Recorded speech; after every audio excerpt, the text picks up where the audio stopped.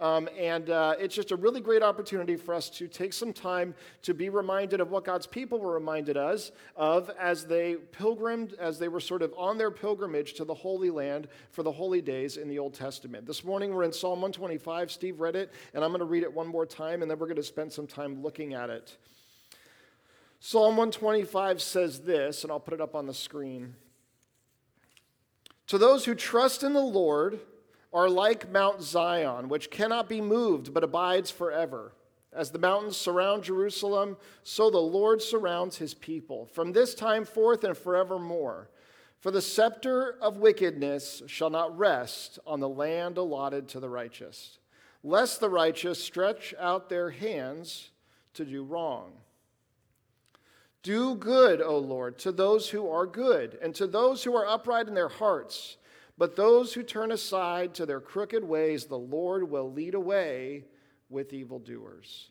Peace be upon Israel. So this psalm is an expression of trust and confidence in the Lord.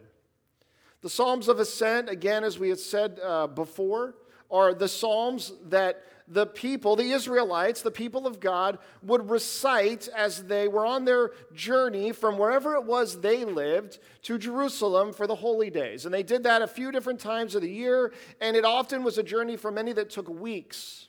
And this journey mirrors so well the journey that any Christian actually finds themselves on in life as a follower of Jesus, as a disciple of his, as one of the people of God, saying, I see that there is a final place that I am going to be at with God, a holy city, a place that I know I will feel truly at home. But until I arrive there, I am a sojourner in a land that is not really my own. Surrounded by dangers, I'm surrounded by enemies, I'm surrounded by conflict, I'm surrounded by confusion. And we've been talking about that these last several weeks in looking at these psalms that people would recite. This psalm this morning is one that kind of picks up where we left off last week in talking about what it looks like to trust God.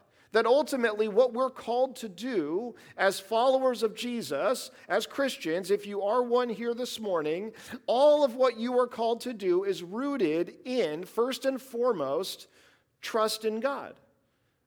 Because he calls us to do all kinds of things, and if we actually trust him and believe what he says about himself and what he says about us and what he says about the world, then we can follow him. If we don't really trust him, and we don't have a trust for him, then all the things that he calls us to do can seem overwhelming and exhausting and confusing and scary, and they won't really make sense. The beginning of this psalm is an expression simply of that trust. We read this in the first two verses. To those who trust in the Lord are like Mount Zion, which cannot be moved but abides forever. As the mountains surround Jerusalem, so the Lord surrounds his people from this time forth forevermore. The psalm tells us that if you trust in God, you are as firmly fixed in life and in this world as a mountain. Now, I'm not a geologist, and you're probably not a geologist or a person who studies geography or anything else related to mountains, but you probably know this about mountains. They don't fall over very often. They don't move very much. There is nothing more firmly fixed than that. So one who trusts in the Lord, says the psalmist, is as firmly fixed in this world as a mountain. And if you've ever been on a mountain, sometimes you get these sort of scared moments where you forget how firmly fixed a mountain is, or maybe how firmly fixed you are because of the height at which you find yourself. The beginning of this psalm is the psalmist saying quite simply, I trust in God, and the one who trusts in God will experience these benefits. Now, this word for trust, it means to be so confident of something that it's like you don't even really think much about it. It's the things that we're so confident in that we take them for granted, that we kind of assume that they're always going to be there. Ultimately, what this psalmist is talking about is confidence in God. Confidence in who God is. That is what this word means. This is the subject of this psalm. This is the thing that apparently will make someone as firmly fixed in this world and in this life as a mountain. This is the kind of confidence you have without even thinking.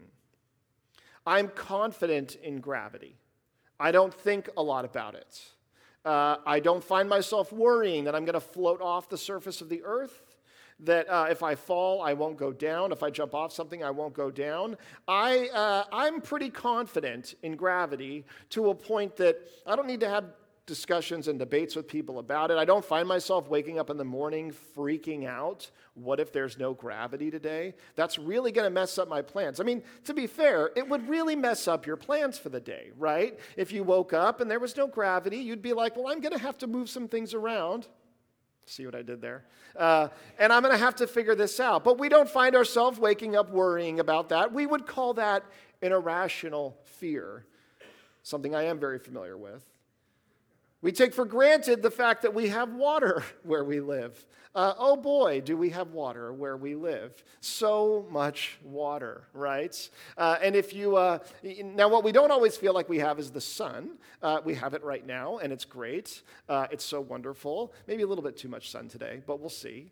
We can hang out in here, or you can just go find some water. We take for granted the fact in the Pacific Northwest that the water is just going to fall out of the sky. It's going to accumulate everywhere. If anything, there's going to be too much of it, and you're going to wish you weren't stepping in it all the time.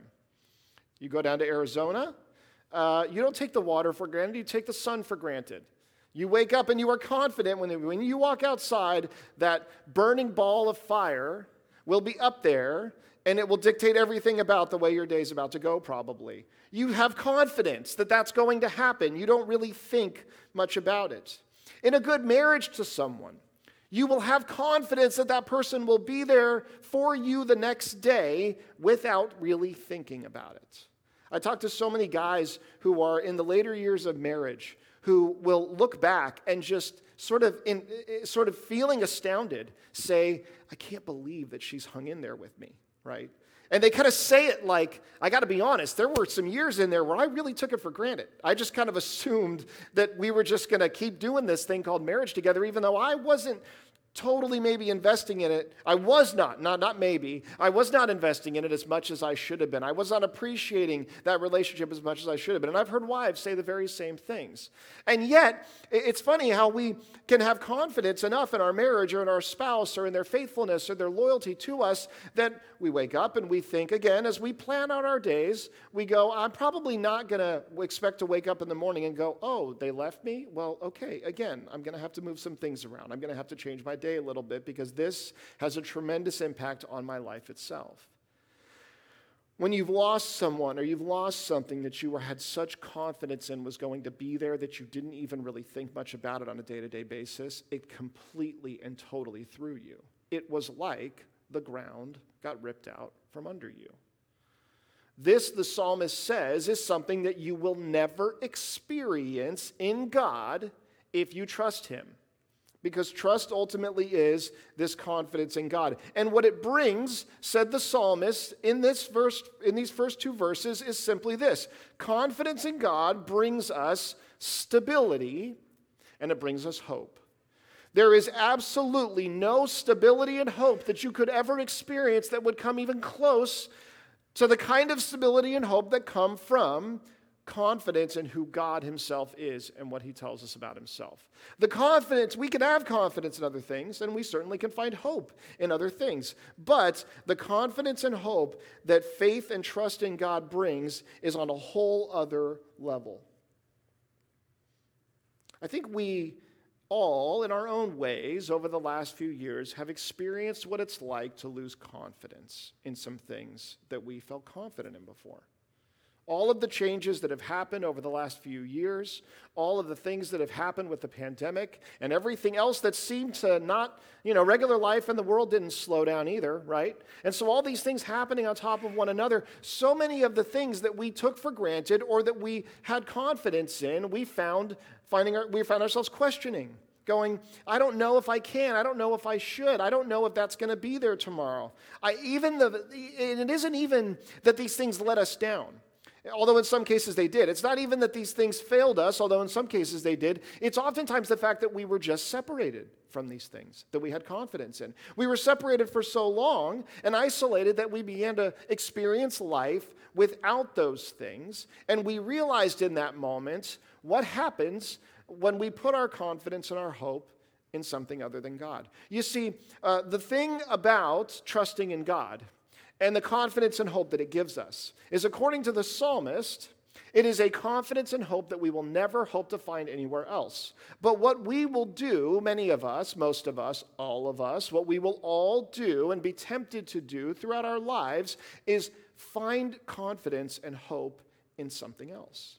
We will be tempted to trust other things. We will be tempted because we live in the flesh and because we live in a world that is constantly trusting everything but God. And so as we are tempted to trust in other things, it's not that we wake up and we choose to not trust God consciously. It's not that we wake up and say, I don't want to be with him today. I don't want to follow him. I don't trust the things that he says. I'm just not really sure how firm that mountain really is that he makes me into. Instead, what we do is we simply choose to trust and have confidence in other things. My son and I have been reading through The Lord of the Rings, so get ready. It's going to be about 5 years of Lord of the Rings references, and you won't understand most of them probably unless you read it, but then I'll spend half a sermon explaining them and you'll fall asleep. I'm just kidding. Although he does fall asleep really well. When I read it, I recommend it. It's like great. In The Lord of the Rings, there's a ring. I know, right? I've really wrapped my mind around it. And this ring is a ring of great power, and this ring was created by the Dark Lord Sauron. And he created this ring as a way of sort of encapsulating, of containing his power and his wrath and his anger and his hatred and his spite and all of these horrible things, his desire to corrupt. He placed in this ring those things. And so when he's wearing this ring, he sort of has those things at their peak abilities. But early in the movie, we see that there's a battle, and the problem with the ring is you get your hand cut off, and then you don't have the ring on your body. There you go. So he gets his hand cut off, he loses the ring, and he loses the battle. Now, the author, J.R.R. Tolkien, who wrote The Lord of the Rings, has indicated that there are some parallels and some metaphors within the way that he wrote this. Because what we would do is we would look at that and go, why on earth would he be so foolish as to create a physical object in which to put all of his abilities and all of his power and his confidence so that then that thing could be destroyed and he would be without power? We go, that doesn't make any sense. Nobody would ever do anything that foolish. That's just bad writing, J.R.R. Tolkien. Well, you're not allowed to say that, first of all. You're just not. But also, that's actually exactly what we do. And this is the parallel that he saw between human beings and what we do with sin in the world. That we choose to put ourselves, to invest ourselves. We don't do it all at once. We do it slowly over time, over the course of a life. We begin placing our confidence and our trust in other things, our hope in other things. It's the things everyone around us places their confidence and trust in who don't know the Lord. We begin to place it in the job that we find. We are desperate to find something to do, to put our name on, to put our work and effort into that will ultimately be able to give us the confidence, the hope that we can only find in God. We don't do it consciously much of the time, especially Christians don't. We do it just because that's what everyone else does. And as we're trying to figure out this whole Jesus thing, we go, what I do know for sure is when I'm supposed to be at work. And I know when I'm at work, how hard I'm supposed to work. And I know that with all the other unpredictable things in life, maybe if I just focus on the reputation that I'm developing and the work that I'm doing and the person that my peers and the people that I work with see me as, maybe that is something that I can take real value and pride in. One of the struggles that we find in a world where you live that happens so much is you have a lot of people desperately trying to find something to devote their lives to that will be fulfilling enough to take the place of God. And that doesn't exist. If you've ever felt that way, this is a common thing for a lot of young people to feel. To be like, I know I need to do something with my life, but I also know it needs to be so humongous, so significant, so personally fulfilling, so existentially awesome, and I'm just not sure where I'm going to find that. And, I know they're hiring at Home Depot, but I just don't think that's going to do it for me. But we do. We begin to look at things like what we do for a living. We look at the pleasures that we receive from life, simply enjoying life. Simply, there are those who live to work, and there are those who work to live, right? And you say, I'm not so wrapped up in my career, my reputation, or just the fulfillment I might get from my job, or the things that I do, or the thing that I see myself as being in this world. I just like being happy with people. I like enjoying the people around me, the things that I do, having enough time to really relax and really rest and really enjoy the day-to-day things that happen. And as we begin to invest ourselves in those things more and more, we find ultimately that they're fleeting. And so we have to invest ourselves in them more and more to greater levels and greater degrees. And yet we find as we get older, as we change life stages, as things happen, as people come and go out of our lives, that they're just not something that will bring us the stability and hope that we really had wanted. We look at money, a way of controlling the situations and the circumstances around us, and we say, if I have enough money, if I have it saved in the right places, if I have it all lined up in the right way, then I know that my confidence and hope can be in that thing. We even look at our own families, and we say, the people around me that I'm investing in, that's where my hope can lie, that's where my confidence can lie, that's where our trust really, if we're honest, ends up being. But for many, it can even be something like religion. What we saw of the Pharisees who killed Jesus when he came with the incredibly good news that our confidence and our hope is in God, who sent a Messiah to save us from having to do it ourselves, their response to him was, we want to do it ourselves. Our traditions and our rules and our religion and our self-righteousness that comes from that is so powerful. Our confidence and our hope is completely wrapped up in the reputations we have in church, in the rules that we've learned how to follow, in the discipline that we've formed, and the fact that we know we're the good group of people and everyone else is the bad group of people. And our confidence and hope is so wrapped up in that when Jesus himself comes along and says, I'm here to free you, they say, we don't want your freedom. We don't want your easy burden and yoke. And they kill him for it. And there's a lot of parallels that we see even between oftentimes what the wrong kind of religion looks like and something like politics.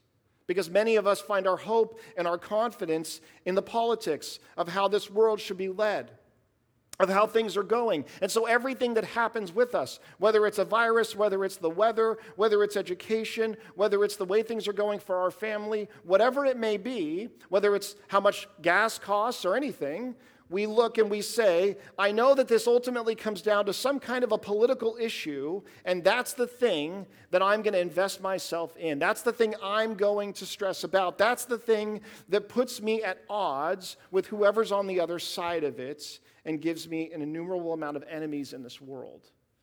There are so many things that we choose to put our confidence and our hope in much of the time. But what the psalmist is telling us is they're saying, rather than, they're reminding themselves and the people around them on this journey to the Holy Land, they're saying the good news for us, the people of God, is that we who trust in him have a confidence and a hope that is so firm and unshakable that we are like the very mountains. He goes on to even say, we are surrounded by mountains, meaning that God himself is protecting us, that we are protected from our enemies and that which would hurt us in the front, in the back, on the left, and on the right. He has got us covered all the way around. We need only trust him and put our confidence in him, and we will experience that. This is what confidence gives us. It gives us an ability to have stability and hope.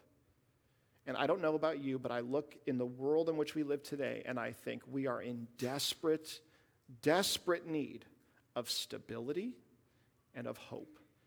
And we will not find it anywhere but in God himself. This is what we see from the psalmist on their way to the holy city as they ascend the mountain of the Lord. So if it's this important, if this is what it gives, then why exactly do we need it? There's three reasons why we need this hope of God. 3 reasons. We read this in in the next verse. For the scepter of the wickedness shall not rest on the land allotted to the righteous, lest the righteous stretch out their hands to do wrong. You see, the scepter is the thing that a person in royalty and power would hold, and it signifies their rule and their authority. Now, some people went around beating people with them. Some people just had very nicely decorated scepters, and it was more something they would just hold when they sit on the throne. But regardless, a scepter symbolizes authority and power. What the psalmist is saying is they're saying that because of God's, who he is and how great he is, that they don't have to worry that the scepter of the wickedness will rest on the land allotted to the righteous. That there will not be a point when the truly wicked will truly rule over you and me. That will not happen to us. And it goes on to indicate that if it did happen, what he's talking about is he's saying you would know that it happened because the righteous would stretch out their hands to do wrong. So here's what the psalmist is saying. They're saying that there could be a situation, we fear, in which things would get so bad in the world that the evil and the wicked would be in such a position of power and the ability to rule. Things would get so bad that we would ultimately, the people of God, the good people, would ultimately just give up. They would stretch out their hand and they would simply choose to do wrong from that point forward. The first reason why we need this confidence in God is simple, so that we won't give up. If we trust in who God is, we will keep going. Our faith will carry us through, and we will not find ourselves in despair, and we will not give up and walk away, no matter how bad things might seem. We will not give in to the cynicism and the pessimism and the despair that we might experience around us, but we will instead be able to continue going because of who God is. We don't need to give up no matter what comes along. Giving up isn't something that I think happens in a dramatic way. I think what it looks like to give up is to simply say, I can't trust in God anymore, and so I'm going to begin trusting in the things that others around me trusted. It simply isn't going to work to live this way anymore. I'm going to look for relief and confidence in the things everyone around me may be looking for those things in. That's what it looks like to give up. It's not necessarily the dramatic despair and hopelessness that we often seem to think, although that can happen, and that does happen with people. It's what happens when we say, even though I know this to be true of God, I will live as though I need a foundation that is now rooted in something else.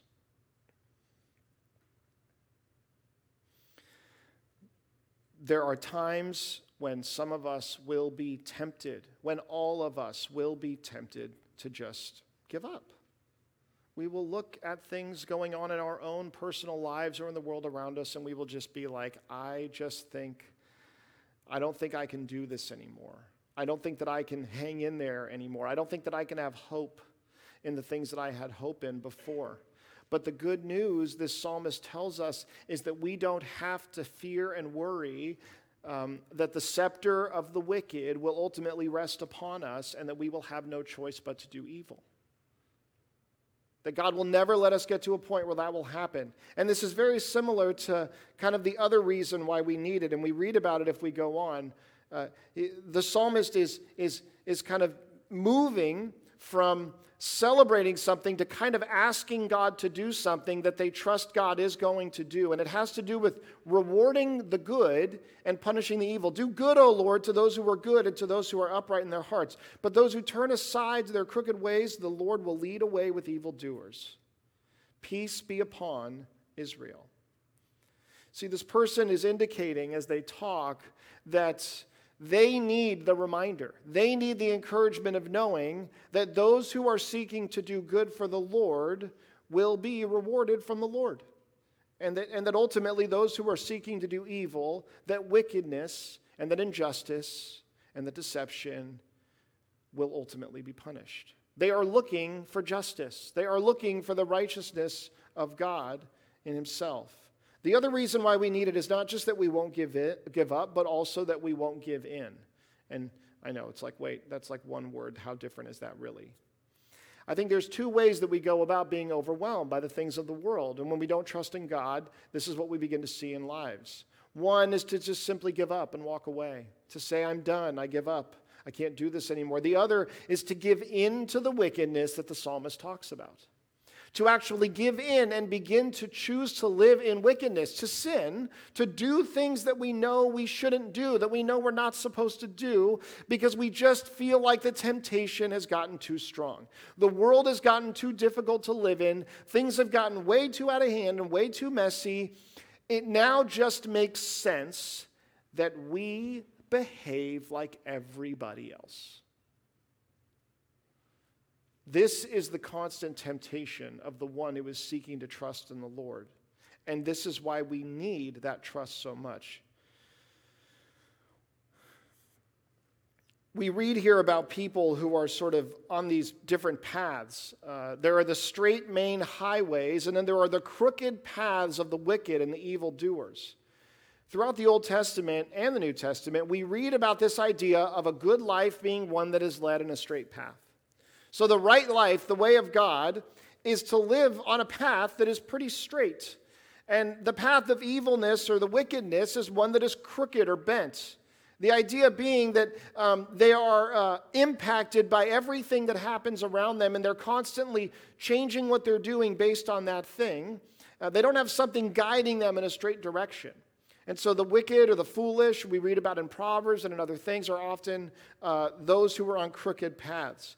You read about it throughout the Old Testament, both in prophecy and then sometimes recounting what's already happened. In Judges, you read in Judges 5, in the days of Shamgar, son of Anath, and the days of Jael, the highways were abandoned and travelers kept to the byways. There's the highway, which is like, when everything shut down a while ago, right?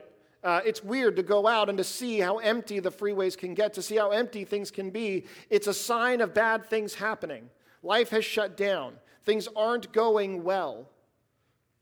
And when that happens, you have to be careful with who is out there and the people that would choose to go on the byways, because they're usually people who were trying to do things that were going to get them in trouble.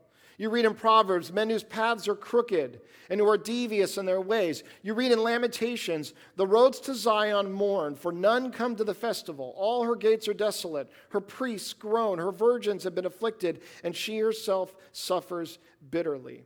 It talks about the actual roads leading to Zion and the bad state of those roads, the fact that people can't be safe on those roads and that they're empty at different times. In Isaiah, we read this prophesied, the highways lie waste, the traveler ceases, covenants are broken, cities are despised, there is no regard for man, the land mourns and languishes. What all of these things are alluding to is the fact that there are these crooked paths that we can choose to walk upon. We can go off of the highway, the road of God on the way to the holy city, and we can detour. And oftentimes the reason why we do that is because we just lose trust and hope. We allow our eyes to drift away from the real source of our confidence, and because of that, we begin to give in. We begin to do things. We say, it's okay for me to now live like everyone else. The straight road is what the Israelite would call shalom. It is the good life. It is peace. It is true fulfillment. It is true righteousness. It is true holiness. It is true goodness.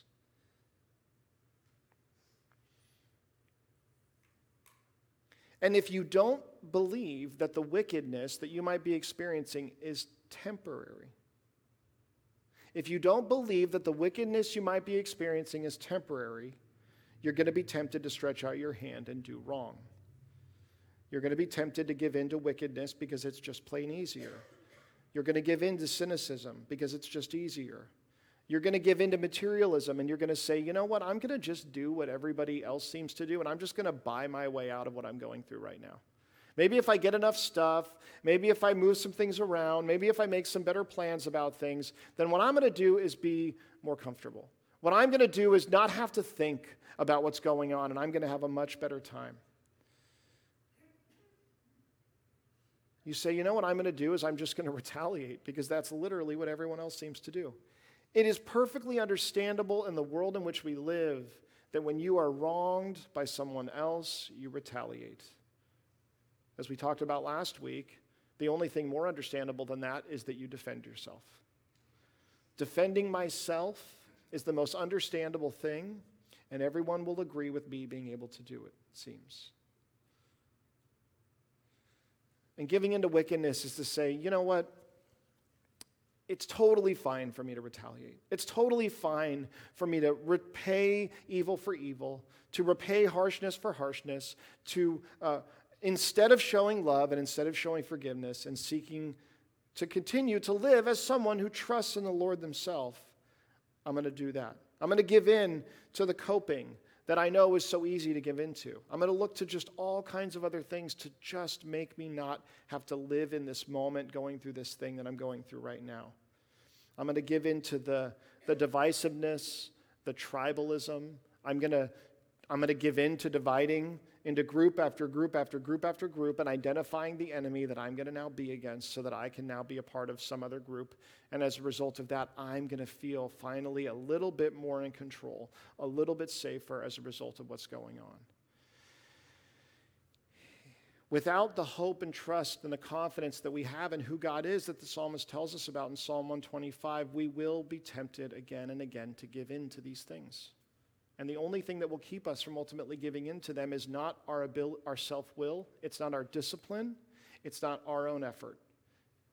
It is how much we ultimately trust and hope and have confidence in who God is.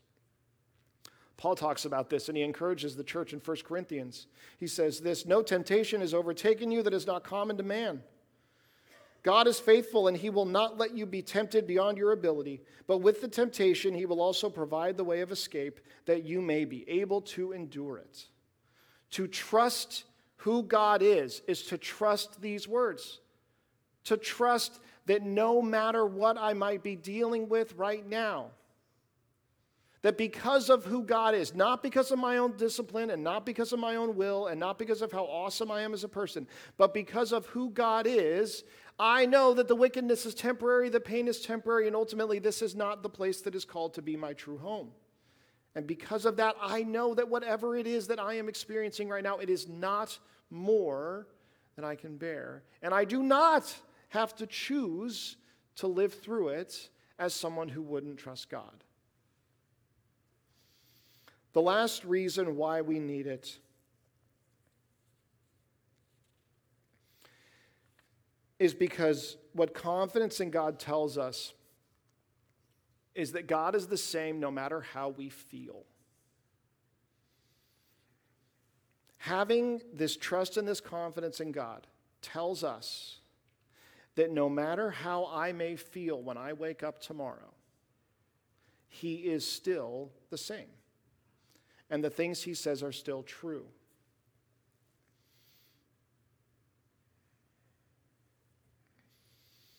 One author, Eugene Peterson, says it this way. He says, "My security comes from who God is, not from how I feel. Discipleship is a decision to live by what I know about God, not by what I feel about him or myself or my neighbors."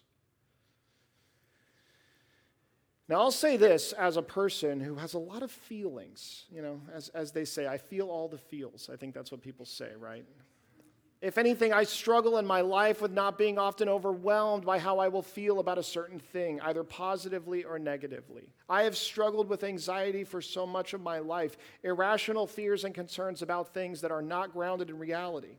I have felt the depression that I didn't know where it came from, and half the time I ended up figuring it out, and half the time I didn't end up figuring it out. I have experienced reading something in God's Word and completely connecting with that thing and resonating with it and feeling it's so easy to believe that thing one day and reading it a few days later and wondering how on earth I could believe something like that because of how I felt. So I am not saying that we are to be people who have no feelings, who never think about our feelings, who never work through and process our feelings or anything like that. What I'm saying is our feelings are incredibly unpredictable, and our circumstances around us are even more unpredictable. And because of that, so much of the time, what we believe about God and about what he tells us is shaped by those things. And the good news about the confidence we have in God, when we really do trust in him and not in other things, is that he is the same no matter how we feel about him. You may feel like you are in the lowest place that you've been at with God for a long time here today. And I'm here to tell you the good news that that doesn't change who he is. And you may feel great about God today. And I say that is great. Praise God for that. But if the day comes when you don't feel like that, it doesn't mean that God changed. This is one of those things that, I think we hear it and we go, yeah, okay, obviously he doesn't change depending on how I feel, until you're in the moment where you begin to feel very bad about the situation that you're in, or about the things that you're experiencing in the world, or just about what God says about himself. You don't like what it means. You don't like how it makes you feel in a given time. But the good news is he is the same no matter what. British pastor from long ago says this. He says, have you realized that most of your unhappiness in life is due to the fact that you are listening to yourself instead of talking to yourself? As good as it is to process and understand our emotions and our feelings, and I do think that's an important thing for us to do, being completely out of touch with those things makes us really difficult, especially to deal with other people. But it is easy to listen to ourselves rather than talk to ourselves. And this is why, as we go back to these Psalms of Ascent, what we find again and again is these are words that are being spoken by people, sometimes directly to God, but sometimes they're being spoken to other people on the journey with them. I am reminding you, my brother or sister in Christ, about this thing about God that I think you need to hear and that you need to know is true, even though it couldn't be further from the way that you feel right now. And to me, somebody who feels a lot, this is incredibly good news. That because of who God is, he's bigger than just the way I might feel about him or about things today.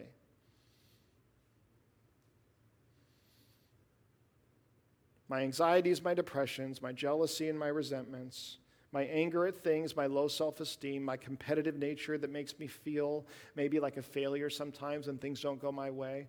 The ups and downs of life are real. Theologians often refer to something called the sawtooth faith of the Israelites. Basically, it's this. There you go. You now understand this incredibly complex idea, the sawtooth faith of the Israelites. The Israelites continually experienced incredible moments of joy and wonderful blessings and abundance and great circumstances. And they continually also experienced dramatic lows, pain and suffering, enslavement, and all kinds of situations that were so difficult for them to deal with and live in. Situations they didn't fully understand. What was consistent throughout is that God continued to say the same things about himself. And their choice as a people was, are we going to continue to trust that God is who he says he is when I'm down here? Just like it's easy for me to trust him when I'm up here. I think a lot of us can relate to this as what it is to live the Christian life, to be a pilgrim and a sojourner on this journey to the holy city that we're on. And God is the same no matter how we feel forever. We read that word in this psalm, that the good things of the Lord are forever things. They are not temporary things. And that is incredibly good news. So the last question is, how do we get it? How do we get this trust and this confidence in the Lord? How do we have it? In order to experience all these benefits, in order to get these things that I think that we all need, especially in the world in which we live today. Again, we read this in there it is. At the end of our psalm, do good, O Lord, to those who are good and to those who are upright in their hearts, but those who turn aside to their crooked ways, the Lord will lead away with evildoers. Peace be upon Israel. So again, what the psalmist is saying is they're saying something incredibly important about God, and it is this: ours is a just God. Ours is a God who will punish the wicked and will reward the righteous. Ours is a God who says, just because I tell you to forgive and I tell you that you don't need to defend yourself, it does not mean that those who are doing evil will not be punished in the end. That what we read about in Scripture again and again is about a God of justice, a God who sees the good and says, that is something that I love and that I desire, and that is something that he richly rewards, and that God sees the evil and the corrupt and he punishes. That is one of the incredibly important things that we hear about God again and again in Scripture, that we can have confidence that even though ours is a faith where we talk a lot about grace, that does not mean that evil will go unpunished. One of the hardest things for us is dealing with this concept in the world in which we live, wanting to see evil punished, wanting to see good rewarded. And so what we see in these words is very simple. If you want to be one of God's people, if you want to be someone who gets to live in the confidence of knowing that he's on your side and that he is giving stability in your life in the way that you desire, if you read this psalm, the good news is this: all you have to do is be good. And if you're good, if you're really good, then God will be someone that you can trust in. That's it. So let's just do that today. I want you all to go, and I want you to be as good as you can, okay? I want you to work hard. I want you to just, we'll start tomorrow morning. We'll do a fresh start, okay? You go get all the craziness out today. Have a crazy pool party in the baptismal, do all kinds of stuff out there, and then wake up in the morning, and I want you to do your very best, and I want you to show God that you can be truly good. And then he will reward you. He will reward you with good things, with righteousness, and you will know that you're covered by him, that your confidence can be in him and your trust can be in him. I mean, look at Jesus, for example, right? Jesus was perfect. Jesus lived the perfect life. We're supposed to look at Jesus as an example of what to do. So let's all go out and live like Jesus and be like Jesus and do all the good things that he did, and then God will reward us, right? And the kids are coming in, they're going, wait a second, is this what they talk about in here? The only problem with that, though, is that Jesus did do all of the right things. He did live perfectly. Even when he didn't really want to do something, he went to God and he said, God, is there any way that you could take this from me? Is there any way that we can accomplish what you want without me having to go through some really difficult pain and suffering? But if not, God, your will be done. He was even willing to do that. And look at what Jesus received for all of the good that he did and how perfect he was. He was killed as a criminal. Wait a second. How does that line up? Well, this is why. Jesus went through all of what he went through, the torture and the pain and the suffering that he did not deserve, to take your place, so that if you only trust in him, and if you have confidence in him, and if you believe that it is by faith in him and a relationship with him and nothing else, if you believe that and trust that today, then that means that what he did in dying, in taking on the penalty, was he took the punishment from a just God for all of the messed up things that you've done, and you now can trust in and enjoy the benefits of living in the confidence of this God who makes you as a mountain who is not moved. If you are somebody today who has trusted in Jesus, if you are a Christian, and you recognize that you are not a Christian because you do good things, and that makes you one of the good guys and everyone else the bad guy, but you recognize that you are a Christian because you have a relationship with God, because you trust that Jesus was the one that paid the penalty for your sin. That you acknowledge and say, God, I trust that Jesus did that. But I also trust, God, that I can do nothing to earn my way back to you by my own effort. Most of us would say, and boy, did I try. Some of us would say, I didn't even try. They always have the crazier, more interesting testimonies, maybe.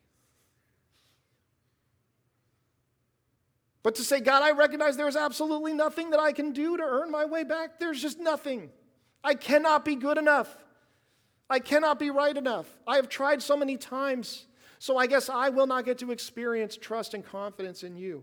And the good news is because of what Jesus did, to acknowledge that we understand that we are sinners without hope, to then say, I accept that Jesus stands in my place, that he stands in my place, he takes on my sin, and because of that, that I can have trust and hope in God from this point on.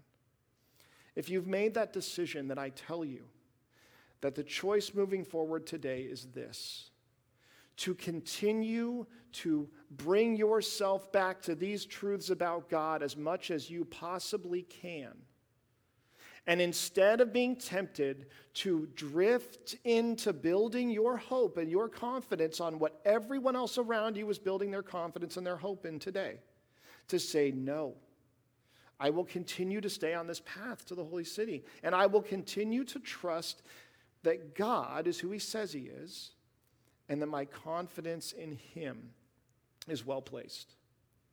It's not an easy thing to do with all the things going on around us in this world, but it is what we do. And if you have not chosen to follow Jesus, then there is absolutely no bigger mistake that you could ever make than by not choosing to do that. Than to say, no, it's okay, I'll figure this all out on my own. No, it's okay. I will go out there and I will find the right side to be on, and I will fight the good fight, and I will defend, and I will protect, and I will find these other things that I can put my trust and my hope in that might feel a little bit more tangible to me. That is the greatest mistake that you can make. Instead, what I urge you to do is today, here today, as we are gathered together in the Lord's house, as we celebrate that faith by baptism, you can get baptized today. We say that we recognize that all you have to do is live 15 minutes of life right now in order to realize that there is absolutely nothing. There is nothing that we can reasonably and honestly say that we can put our hope and our confidence in that even comes close to comparing to what we read about in this one psalm of ascent.